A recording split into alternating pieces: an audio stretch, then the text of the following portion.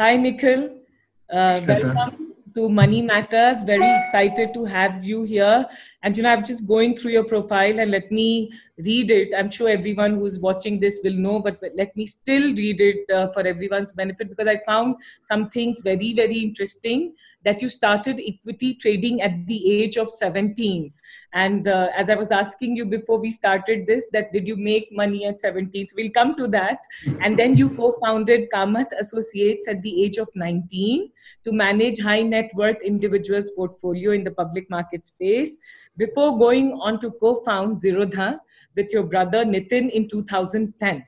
And as all of us know, Zerodha is such a phenomenal success story. And personally, I'm a huge, huge fan because it's a bootstrap story, right? And I think we have to bring Zerodha in all our conversations when we talk about new age entrepreneurships and we talk about startups in India. So, what a phenomenal success you guys have achieved with over 1 million active users, facilitating over 3 million orders daily with a daily turnover of over $10 billion. Now, these are very, very big numbers. And you command a valuation of more than 1 billion and employ 1,500 staff across the country. Hats off and very excited to be talking to you. And in August 2019, you co-founded True Beacon to bring fund management experience to a global group of ultra high net worth strategic investors. And I'm very curious about this ultra high net worth investors. So we will talk. So Nikhil, excited to be talking to you and welcome once again. Thank you so much. You are the guy who from the age of 17 has been in this business of making money, and we are today talking all things money. So first, let me get going with asking you the question which I want to start with. What has been your relationship, your personal relationship with money? Right.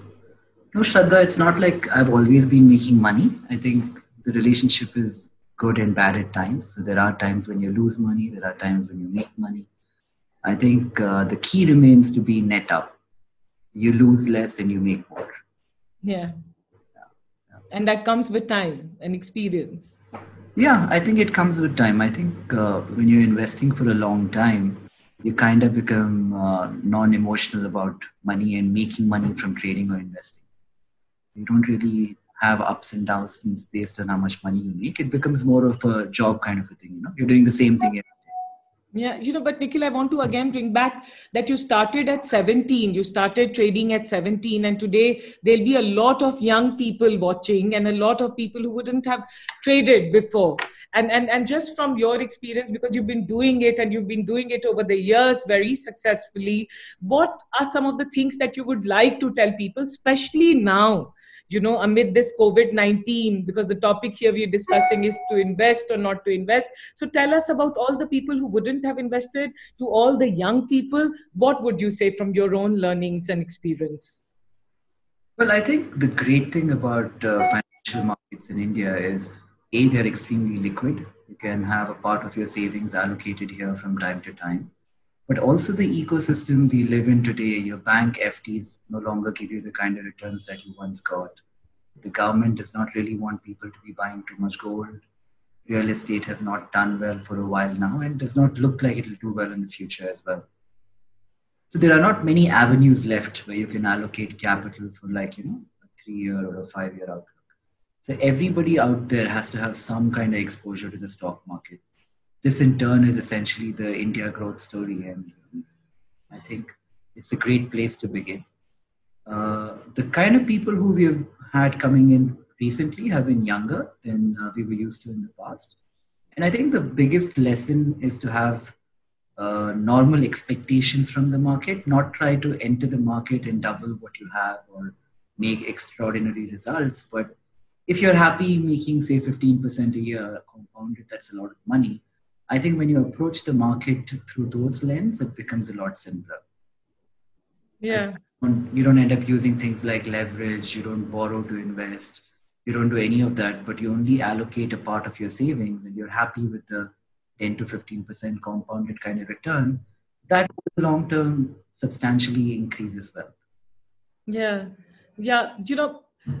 if I had to ask you, especially in the current times, there's so much of volatility and there is so much of uncertainty, like I would say unprecedented uncertainty. If you have to say in this particular time, how should people look at trading? How should they look at equity market?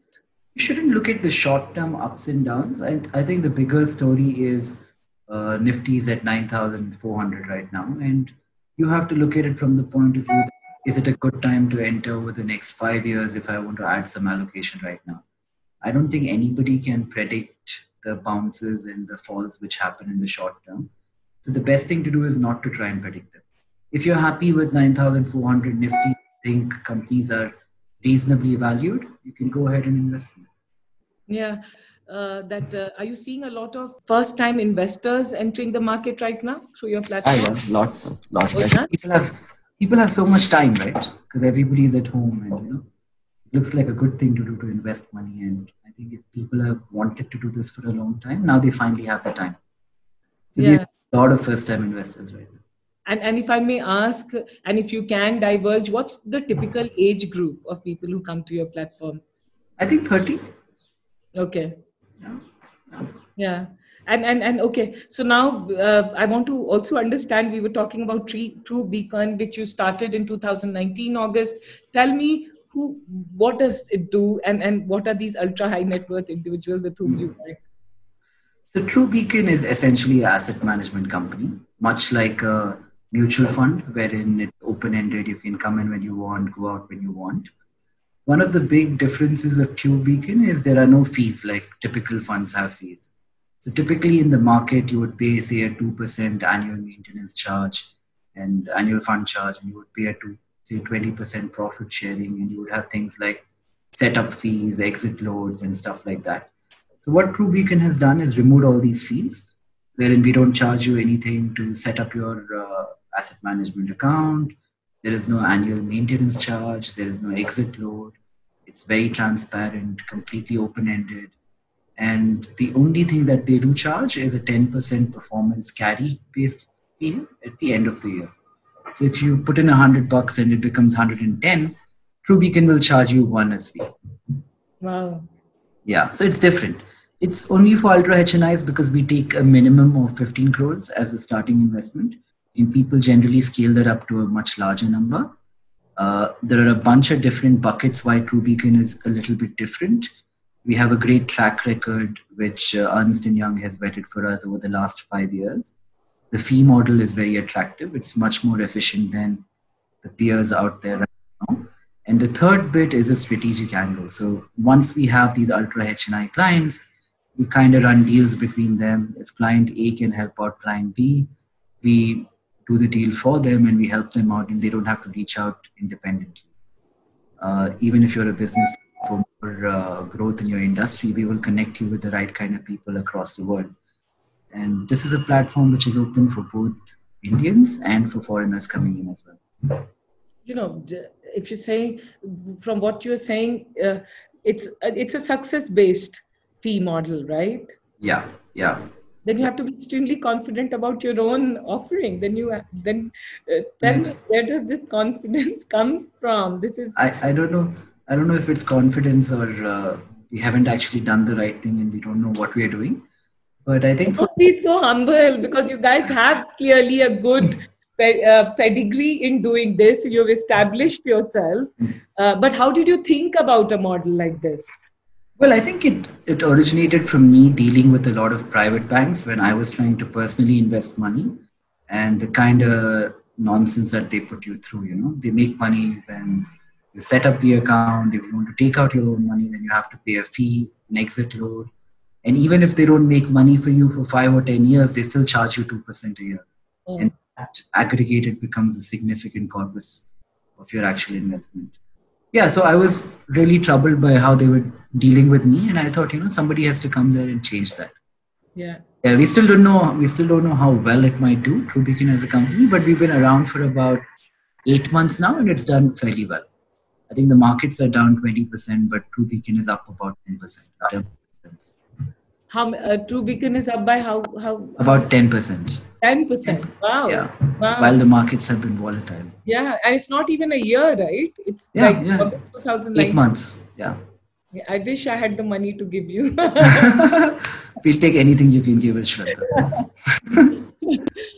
Coming back to Zerodha, many people are asking, and I want to ask you this question, that you're bootstrapped, you're highly successful, such a credible name and performance. How do you, and very silly, but I'm going to ask because all of us are always very curious about how do you make money in Zerodha? Brokerage. So, I mean, it might not seem like a lot when you hear only 20 rupees for an intraday transaction. For like delivery based equity investment, we don't charge anything. But I think this 20 rupees over many cycles adds up because of the scale, right? But brokerage is essentially how we make money at Zerodha.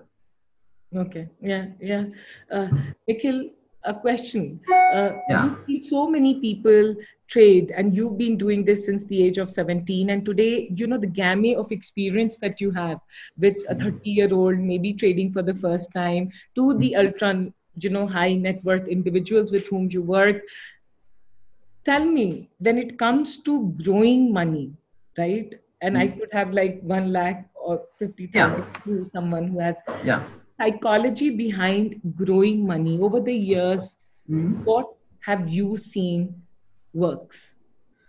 I think the fads which are prevalent in our industry, like a lot of people look at charts and they they make an assumption that what has happened in the past will happen again in the future. There are many fundamental analysts. There are many people who follow sentiment. There are many quants who trade based on mathematics. There are a whole bunch of different things. I think they all work at some level and they don't work at some level. So you can't really say one is better than the other or which one you should use. But I think a combination of all of them, which works for you, is something you should do. But you'll figure out what works for you with time. I think it's not the kind of industry wherein you read a book and you get really good at investing. I think it's you lose money a few times and then you get better at investing. Does the 10,000 hours apply to making money? I think it does, but I think the key is don't lose too much money during those 10,000 hours. Then you won't invest. And if I am on Zerodha platform or I am in your True Beacon platform, how do you ensure that I don't lose too much of money? Do you have something to help first time? Well, unfortunately, we can't really control what people do. But I think in terms of education, we try and do what we can to make sure that people are at least educated about the basic principles of investing and stuff like that. Yeah. And now that you're here, many people, I'm seeing so many questions over here. People are asking which are some of the sectors in the industry we should keep an eye on for a span of 1 to 2 years. Right. Well, I like pharma and IT right now. Okay. I think they're generally sectors which don't see too much short-term turbulence or volatility. They're kind of like a good place to hide when things are not going okay, when things are going up and down. I personally don't really like real estate and the whole construction and infra space right now, because I think the repercussions of the coronavirus will be significantly worse on commercial real estate and residential real estate than it would be for other sectors. So I would lean more towards IT. I would do pharma. I would do a little bit of FMCG, maybe buy some Hindustan Unilever and Britannia as well. But stay away from sectors which have too much inherent leverage in them. I think companies which have borrowed for the last few years and they spend 50% of what they make servicing that interest, I think it's very hard for some of those companies to survive going forward. Yeah, yeah. I heard that the DMart stock has been consistently performing, right? Yeah. I think they're a great company. They're a very well-run company. And I don't think they're too aggressive and grow beyond their means. The CEO, Neville, is actually a really good friend of mine. And I think from the day that they have started, they have known what their niche is and they've stuck to that. They're not like DMart didn't start making software or didn't start doing 100 different things which companies tend to do when they do so well. They're still sticking to their niche, which is, I think, a good thing to do. Yeah. And again, of course, you talked about the sectors, but so many are asking that what stocks to pick up at this time, which will make money? It's very hard to predict. I think nobody knows. I mean, I wish I knew what stock is going to go up. But generally, it's a good idea when things are not going well to buy the largest of companies. So maybe stay away from small cap, mid cap companies. Don't buy penny stocks and focus your portfolio onto large cap companies. Buy the nifty stocks and keep like some kind of diversification going. You know, don't buy one stock, but buy a basket of 5 or 10 stocks at least from different sectors. Okay. Yeah. Yeah. Again, coming back to the current times, today is a good news in Bangalore because we are seeing at least some relaxation in the lockdown. But again, very, very volatile for all of us, volatility and uncertainty. Do you think people should invest right now or wait for some time? And that's a question coming from a lot of folks. I think now is not the worst time to invest. I don't know if that sounds positive or, if it sounds negative, but at 9,300 Nifty and you've seen the markets correct 5% today, I don't think it's the worst time to invest. If you're looking from, say, a 5-10 year perspective, you want to build a portfolio, it's okay to add like 25% of that amount right now, I think. Okay, so you would say... Yeah. I have a slightly cynical opinion of all that is going around right now. So, I mean, it's terrible and whatever's happening in the world is, like devastating lives of millions of people. But the way I look at it, if a virus has, say, under 3 or 4% fatality rate, then even if the worst thing that could happen happens and everybody gets it, the 97% of the population which survives, I think they still need industry, they still need roads, they still need transportation, they still need everything. So I wouldn't make a case for the entire economy to, go to the dogs just because of the virus, because I think in either scenario, we will get over this hump. Yeah. Nikhil, I'm just taking the liberty of asking this question. You said pharma is a very interesting space.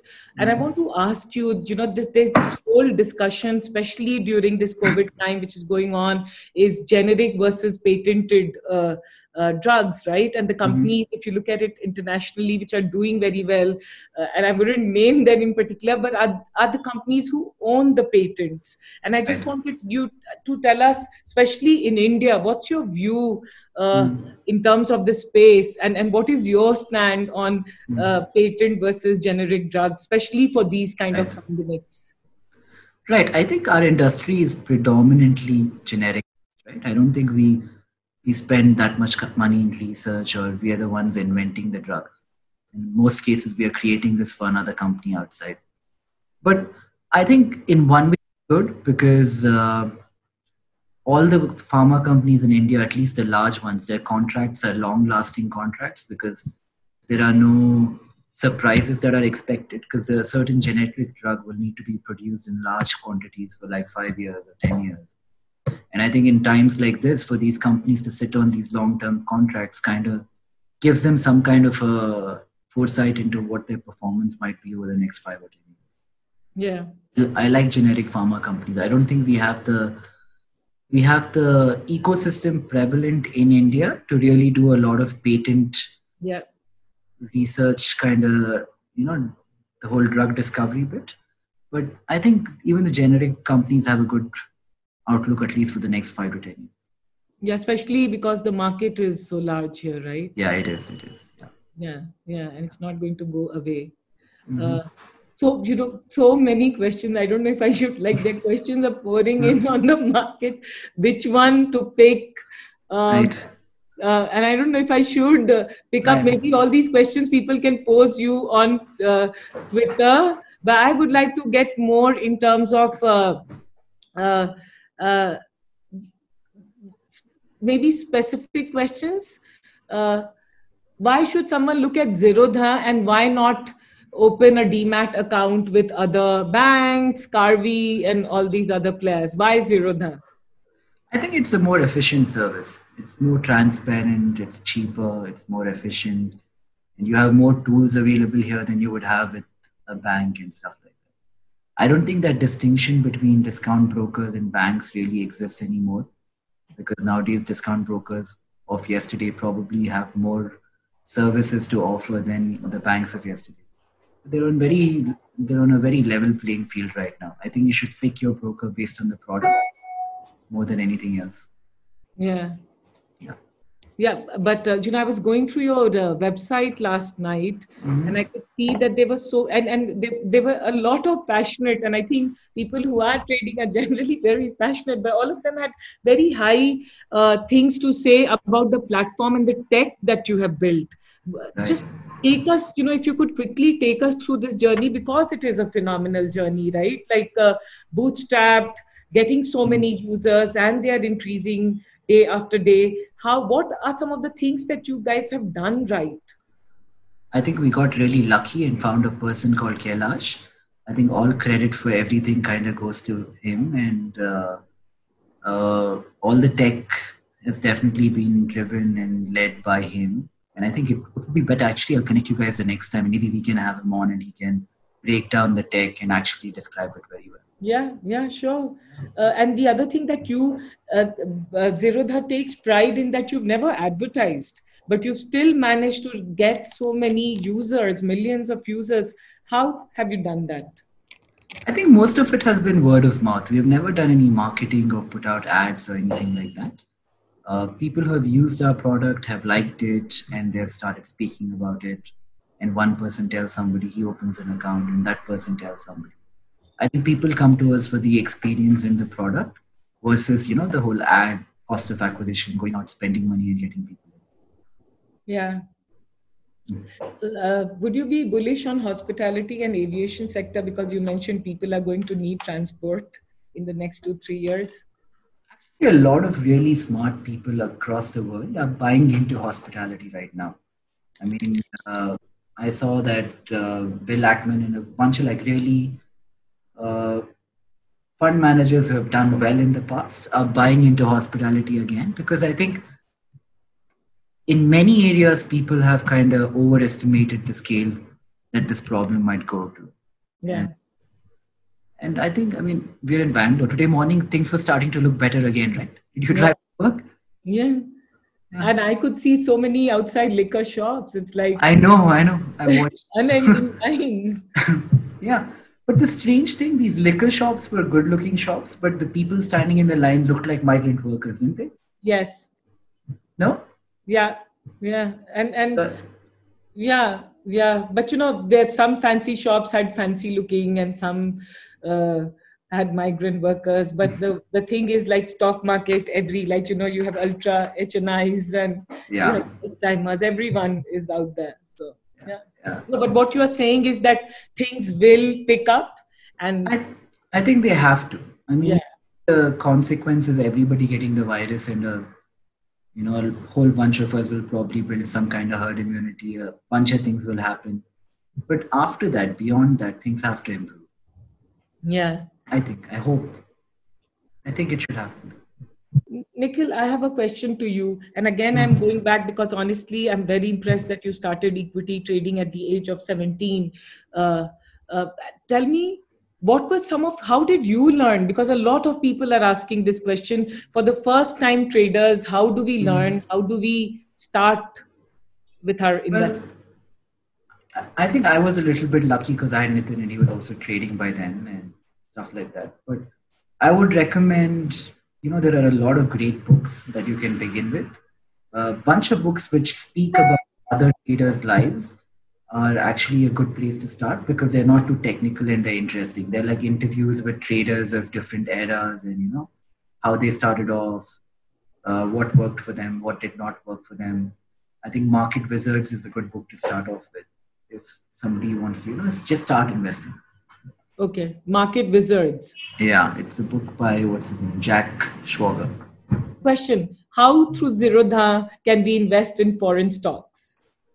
We're working on it right now. We're building a platform which will enable them to invest in foreign stocks. I think in a couple of months, we'll be able to detail out how it can be done. Okay. So many questions are coming. I'll be selfish and ask some of the questions I have for you. True Beacon. Again, let's go back to ultra HNIs and tell us the behavior of the rich and the famous, and tell us the whole aspect of wealth creation. You know, we had Kunal Shah coming for the first episode of Money Right. Matters. He said that salaries don't make money. You don't become rich by salaries. You Right. become rich by the non-salary, the wealth, and Right. growing that wealth. Tell us some of the psychology of how to get rich. I can tell you a very interesting aspect right now. What I'm noticing in the ultra rich today is everybody seems to be preparing for some kind of an inheritance tax. So we don't have it in India right now, where when I give my wealth or you give your wealth to your son or your daughter, you don't pay any tax. But people think that there is something like this which is going to come. It's around the annual. And they're preparing for it any way they can, giving the child what he was to get 10 years later today, setting up trusts, doing a whole bunch of things to help prevent paying that tax whenever it comes up. Yeah, it should come. What is your view on this? No, I don't have kids. I'm totally for it. I don't have kids. I'm also for it. And I don't have wealth, so I'm also for it. But you think, it looks like that we will have inheritance tax sooner or later, right? Yeah, it does. Yeah, I think there's precedent as well. I mean, the UK has estate taxes, America has inheritance tax. Yeah. Countries in Southeast Asia have a lot of inheritance tax. I think it should come. I think it makes sense. I think to cull this income or wealth divide that we have right now, something has to be done. The rich are paying higher taxes now, but inheritance tax will go a long way in helping. I think this income disparity has gone to such a point that the rich themselves have to understand that, if they don't lower it, it's going to be bad for them too. Yeah. Nikhil, I have to ask you this. You, Nitin, both of you, sorry if it's a personal question, but I have to ask you, did you guys come from a rich family or did you create it yourself, all your wealth? So we didn't come from a rich family. We came from a middle class family. Our dad used to be a bank manager in Canara Bank. Wow. Okay. Yeah, we didn't. Yeah. Okay. And I wanted to particularly ask this because somewhere just want to bring the aspect of self-made and the way you both have and you have built this startup, which is today so iconic and a benchmark in terms of without raising money, how do you build a large business? And for everyone watching, and more so all the entrepreneurs and people watching, tell us, give us some of the things on what did you do? What were some of the good habits that you had to build this kind of business? Shraddha, I think in many ways we got very lucky being where we were and when we were. It will probably be extremely hard to do the same thing and for it to work again today. I think we entered the ecosystem after the 2008 crash. So we did not have a lot of competition per se at that time or new things happening in the market. One great thing I think we always had was transparency. We showed clients exactly what is happening behind the wall, whereas the competitors kind of had this wall and the client could only see a certain aspect of their business. I think that has helped us. And I think, it could be a bunch of factors, but it's very hard to say that what worked then will work now or what worked then is a good way to be right now. But one thing I am learning from you, and I'm sure everyone watching is learning, because we read this in books, that some of the people who consistently perform and do well and succeed are people who have a sense of gratitude. And what I think is that you have that, and you are looking, you're not saying that it was just us, but I think you guys would have worked very hard, but you're saying that it's also luck. And if you see world over, people who do well, bring in that element of luck. But coming back, what you also mentioned, that putting in consistent hours to trading, to this kind of business, starts yielding rewards. So tell us about that.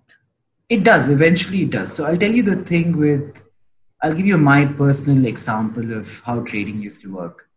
I think when I began trading and I was significantly younger, I was big on this whole technical and analysis kind of stuff. So I would read a lot of books on, say, candlestick charting or the different technical parameters which are out there. And I would look at charts and try to recognize patterns and base my investing based on that. I did it for, I think, a few years, lost money a few times, made money a few times. But then eventually I kind of like moved away from it, because at some point I started believing that market activity is random and not necessarily cyclical. So if I'm looking at patterns in random numbers, I don't think I will, find it, because the future is very unpredictable. So I moved away from that. Then I did the whole fundamental analysis for a bit, and you look at which stock is cheap, which stock is fairly valued, which does not have a lot of leverage on its books and stuff like that. Did that for a while, a couple of years. Then I waned off it. Then for a while, I would look at sentiment. What is the FII doing when he's putting money into India? What are the promoters of a certain company doing? Stuff like that. Then after a while, I moved away from that. And now I had a quant phase after that when, I would set rules in place which would execute transactions on their own. Did that for a while, moved away from that. Now I do a combination of all of this. I think what I give most importance to is sentiment. And generally at the end of it, outside of numbers and everything else, I think if you're able to gauge what smart money is going to do, or what people with the largest corpus are doing right now, I think is a good way to gauge direction. You can do it by a bunch of information which is publicly available. I think a good place to start is to see what the foreign institutions are doing, what the domestic institutions are doing, what the promoters of certain companies are doing. I think all the information together, you get a better sense of sentiment. Yeah, I wanted to ask you, now that you're talking about sentiments, the US stock market went down, but it also picked up, right? Despite of quite a negative sentiment over there. After the Corona scare, you mean? Yeah. But so have we. So we fell from, say, 12,400 all the way down to 7,000, whatever. Now we're back up to 9,500. They have recovered faster than us, yeah. Yeah. Also, in the Corona cycle, they are ahead of us. So I think their solution is closer than our solution is. Yeah. But at the end of the day, like you're saying, it's all about sentiments, right? Yeah. I don't think this problem has to get solved. I think the markets will recover when we know that the problem will get solved 12 months down the line or whatever. Because markets are forward looking. They don't react on news. They react like much before the news actually comes out. Few people have asked, so let me just bring this in particular. I don't know why regularly the question is coming. What do you think of Reliance? I quite like Reliance. I hold a lot of Reliance. I think the amount of effort they're making to get rid of all their debt, and they claim to be able to do it by 2021, I think is incredible. I think he's a smart man who sees that there will be a lot of opportunities in the future. There will be a lot of uncertainty as well, and he wants to pare down all the debt. A large company like Reliance, there are a lot of benefits to having debt. You become more tax efficient. There are a bunch of reasons why it is good to have debt. But for him to go out there and do this on his own, I think is incredibly good. So I like Reliance and I hold Reliance. Okay. Maybe I can start my first investing with Reliance stock. One of the questions, one of the things most of the people in this show have been talking about, and investors particularly, investors who invest in startups, they've been saying, and the advice has been that look at capital preservation right now and preserve everything that you have. And especially if you're a business owner, especially if you're a salaried person. But today I'm talking to you, to a person who's saying little bit you can look at if you're looking at growing your wealth, to dabble a little bit in stock market. What would you say? Well, I have like a portfolio that I recommend. This works for anybody who's, say, if you have 10 lakhs rupees of savings, want to invest. I think right now at this point in time, you should do maybe 55% large cap equity, and you should do 30% fixed income. Fixed income could be bank FD. I would recommend GSECs or tax-free bonds, which carry a sovereign guarantee. They're safer than bank FDs and pay a little bit more as well. And the balance money that you have, you can, do whatever fancy thing that you want to do. You can buy some gold, you can buy some physical commodities or short-term investments that you'd like to do. I think that's a reasonable portfolio to hold at this point. Thanks, Nikhil. This is very advisable. I'm also going to go back and listen to this and look at it. Coming back, I have to ask you this question about investing in startups. So now you're also working with ultra high net worth individuals. Right. You guys yourself are so successful. What do you have to say about investing in startups as an asset class? Honestly, I don't really like it a lot, but I think Nitin does a lot of startup investments. Why don't you like it? I think most of them are kind of like overvalued.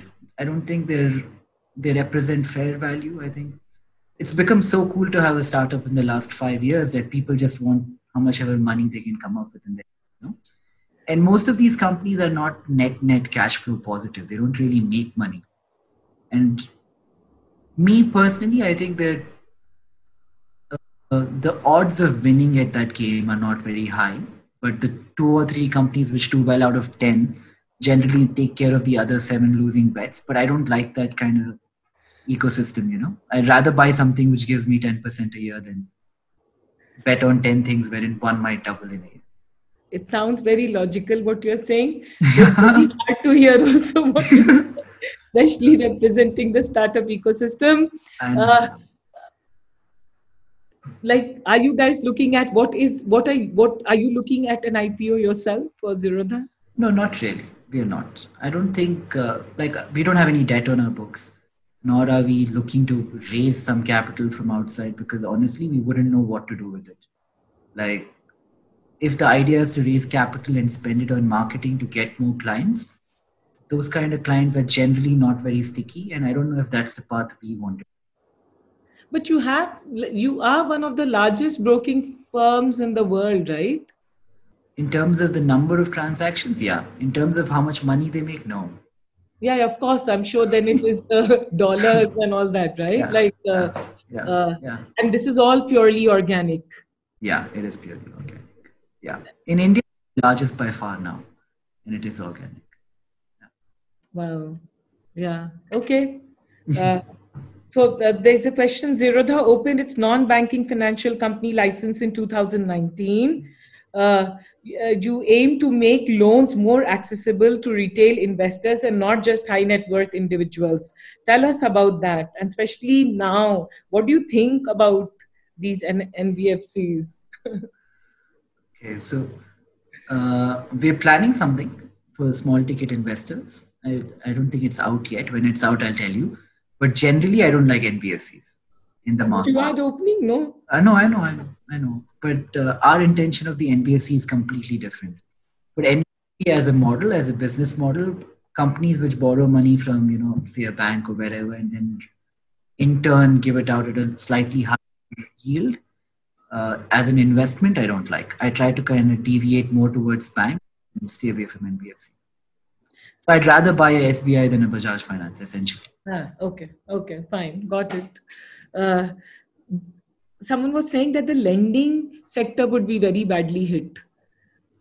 Well, I'm sure the NPAs will go up. I mean, it was such a big problem before all of this. I think it's going to be 10 times bigger than it was going into the virus and be coming out of it. But how bad it actually will be, I think we'll only have to wait for time to tell. Yeah.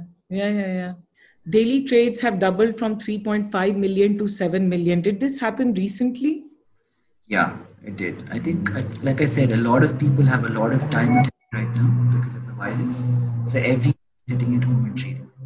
So for you actually saw a spike in your usage during this time, in the last 1 month. The last 1 month, and even before that, I think the last couple of months, like significant spike. Wow, interesting. Yeah. I think we're one of the few businesses which has not got badly hit by Corona, luckily. Yeah. And I'm sure it's also one of the places one will look up to. No, we've been discussing a lot that there's so many salary cuts which are happening, so many layoffs happening. Right. And if, like you're saying, this is a space where if you have little liquidity, then if you invest, then there is a possibility of growing your money. Yeah, totally. I think it's a great space not only for us as brokers, but people coming into the market right now, investors. There are many opportunities out there. I think nobody knows when the absolute bottom will be, but now is as good a time as any to start investing. Okay. Yeah, no, good that you're saying this because uh, we've just been hearing about capital preservation. So at least what you're saying is a different, but what you're saying is also look at a certain percentage of the money Yeah, that you yeah. have, extra money that you might have. But who Yeah, speaking about capital preservation? a lot of investors have been speaking about. Of course, this is also for companies, startups, right? Yeah, Particularly, yeah, yeah, yeah. you have to There look you at. should have capital preservation. They spend too much money to begin with anyway. Coming back to True Beacon, what Right. are if people have to go back and look at the model and what are some of the comparisons that you would give to True Beacon in India? Is it one of the very few, or there are some successful analogies to this? There are. I think this one is extremely niche, wherein it focuses only on the billionaire or say the extremely wealthy crowd. How many billionaires do you have in your platform? There are a couple. Yeah. A couple means two. No, little more than two. Yeah. Okay. Unfortunately, we can't speak about them. But for 8 months, I think we've got the first 25 clients have come in. All of them put in a minimum of 2 million, and typically they will scale it up to 10, 20 million per client Wow. with time. Wow. Wow. Yeah. So that kind of money only the really rich can afford, right? Yeah. But But it also signals to me the kind of capability that you built and the trust you would have built, right? It's not easy. yeah. Yeah. No, it is very difficult. I think rich people are a little more entitled than non-rich people, and they ask you so many more questions and call you so many more times. Yeah. And you're practically, if I may, I don't know if it's correct to say, but you're practically taking away business from traditional banks, right? And traditional players who with whom they would have worked Yeah, otherwise. yeah, yeah. But these guys are very smart. The reason they allocate money to a certain place is because they have figured it's a better place for them to park money. Yeah. To grow money. Yeah, yeah. And this whole fee structure in this industry has kind of pissed everybody off. So somebody had to change it around a bit. So what I'm hearing is that in True, again, coming back for everyone who's watching, in True Beacon, the innovation in the model, I would say, is that people put their money, and once they make the money, then you take your cut. And that cut is maybe 10 times smaller than how much they pay in fees right now. Wow. Yeah. Yeah, and you don't take a fees. Yeah, we don't take a fees. And it's very transparent. So typically a product like this, it's an alternate investment fund, a category 3 alternate investment fund. So typically something like this, you will only get to know what your money is doing once a month. But we give them a dashboard wherein we show them what the NAV is today. If they want to withdraw their money, they can do it on a live basis and they will get the money in 48 hours. Uh, Things like these don't sound like big improvements, but they make the product significantly more transparent, which adds up. Yeah, yeah. Tell me, you had said initially that infrastructure, real estate are going to be, art spaces which are hit, and you said real estate is not one of your favorite spaces. Yeah, it isn't. See, I'll give you an example. We used to have a sales office with over 500 people sitting in it. Now they've been working from home for a month and a half, and they're working from home and being more productive than they were while they were at office.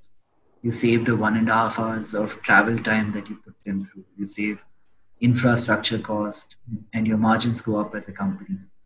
And we are a small company and a small example of that. But say the largest employer in India, TCS, is saying they will only have 25% of their workforce working within 5 years. And most companies are coming out and saying this. I think there will be so much commercial real estate which comes out onto the market with no buyers. It will have like a effect on every other form of real estate as well. And I don't know why, but for us, it's a cultural thing for Indians. It is so much more efficient to rent in India, but we end up buying the home because of it makes absolutely no sense. I mean, at 1.5, 2% rental yields, you would do so much better off renting a home than buying a home. Yeah. I think there are many factors at play here. Also, the real estate companies are extremely leveraged in India, and there's a lot of debt in the books. There's a lot of unsold inventory out there. So for many reasons, I'm bearish on real estate. But I think the biggest reason remains that even after all this, they're not dropping prices significantly, which makes it look like a bubble. It is, no? Yes, I think. I think commercial real estate will come down and maybe home rentals will go up because people will want to stay in better places, right? Because Yeah, of could be. whatever. Yeah, Yeah, yeah, who knows? Who knows? yeah. There's a very nice question. Let me ask you this from an anonymous attendee. From a Okay. psychology perspective, what are the investment habits that make the ordinary people wealthy, given you have started working closely with HNIs? Right.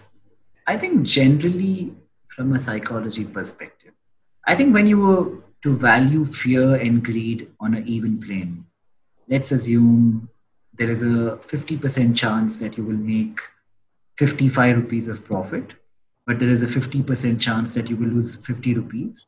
You'll generally, not go with that transaction overall. I think people are programmed in such a way that they're really scared to lose money.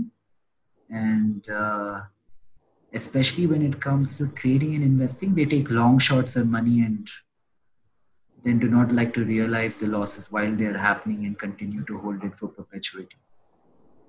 So there are many tiny intricacies, but I think one of the simple ways to look at it is don't look at your investment from a emotional place.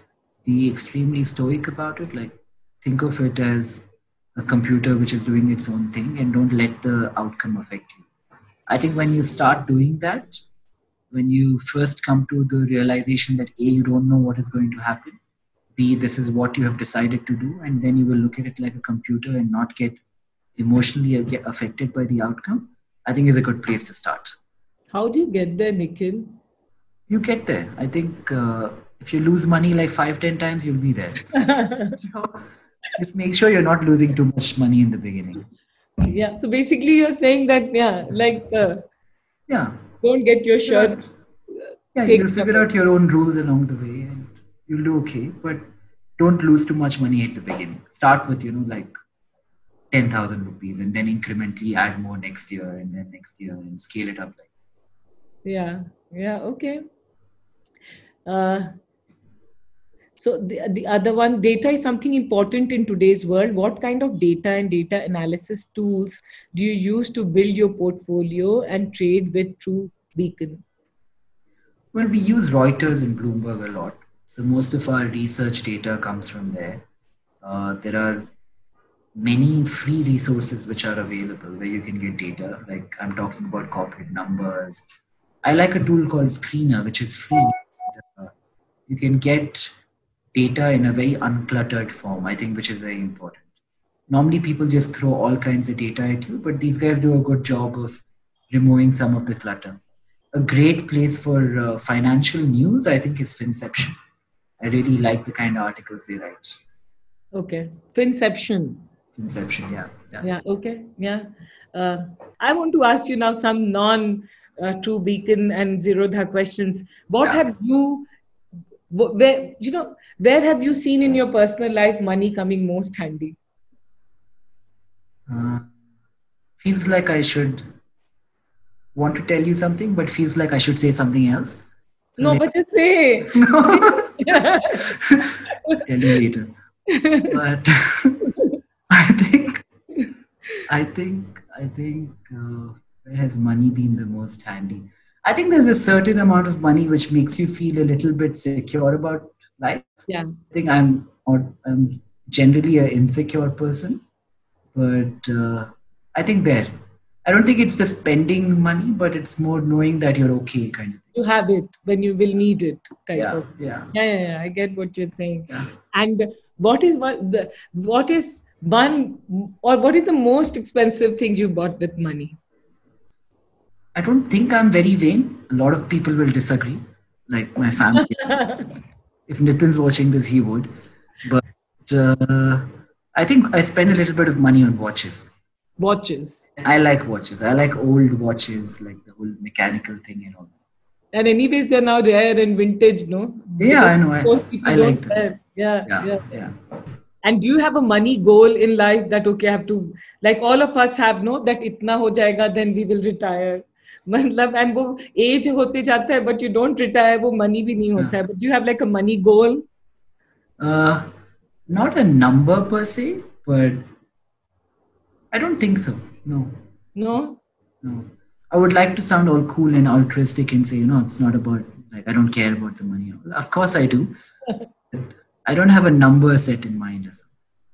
I think somewhere along the line, you're fine, kind of, I've probably hit that point where I don't have many money goals. Yeah, I want to ask you, like I go through this question, I feel very money insecure. Like, to be very honest, I've always been money insecure, but there's a part of me which is also very spendthrift and doesn't calculate money. Right. And there's like, this is such an ambivalence. Do you feel you're like that? Do you see people like that? Like, who are insecure also and will spend like there is no tomorrow also? Yeah. I see it. I see them a lot. I think most people are actually like that. They want to be more careful about spending money, but the ones who want to be most careful end up spending the most money. Yeah. I think there is some divergence there between what you think and what you end up doing. Yeah. And anyone who has impressed you in the way they handle money? Who has impressed me? You don't mean a professional money manager, somebody? No. Yeah, just someone whom you've said, oh, this person has such a great sense about money. Well, besides yourself and your brother. The guy I was talking about, Kailash, I think he handles money well. I think he gives away, is very charitable, a large extent of what he makes. And I think he has the right kind of, he's like our moral compass in a way, Yeah. Okay. And last, before we close, I want you to talk about what Zerodha did during this COVID time. You contributed to one of the organizations, right? Yeah. And matched the money. Tell us about that. Yeah. So we did a bunch of things. I think we made a big contribution to the PM Cares Fund first. We did some work with the COVID hospital in Bangalore. We did some work of supplying meals. We were doing about, I think right now we're at about 15,000 meals a day, like hot meals, which get cooked at one of our investment partner restaurants and gets delivered to different migrant communities and slums in India. We're working with a bunch of politicians and doing ration kits, wherein we give 5,000 at a time ration to different pockets of town. We're doing a campaign actually, which is a little bit different. So there's a lot of religious divide in our ecosystem right now. A lot of people preaching hate in one way or another. We started a campaign called Humanity First, wherein Hindu volunteers will go into Muslim communities and distribute ration kits. Here in Bangalore? In Bangalore. Wow. And with no other branding but the fact that it says Humanity First in Hindi, Kannada and Urdu. And then the Muslims do it in Hindu neighborhoods. I think people on the ground, nobody really hates each other. We don't really care. But I think the propaganda has gone to, another level now. And something has to be done to counter it in a way. We are trying a little bit of that. I think that's an interesting one. Wow. This is such a phenomenal story. Young people, successful, and giving back in the real sense without making too much of noise. Because anyways, you guys don't advertise. Nikhil, very, very good talking to you. And I hope, I'm hoping, because there's so many questions people are asking and they'll hate me because they're asking which stock, should we invest in Reliance now or later? And there's so many questions. I hope that we will continue having this conversation, and I hope to talk to you more in Money Matters. Definitely. Thank you. And I love your humility. Thank you so much. Thanks a lot.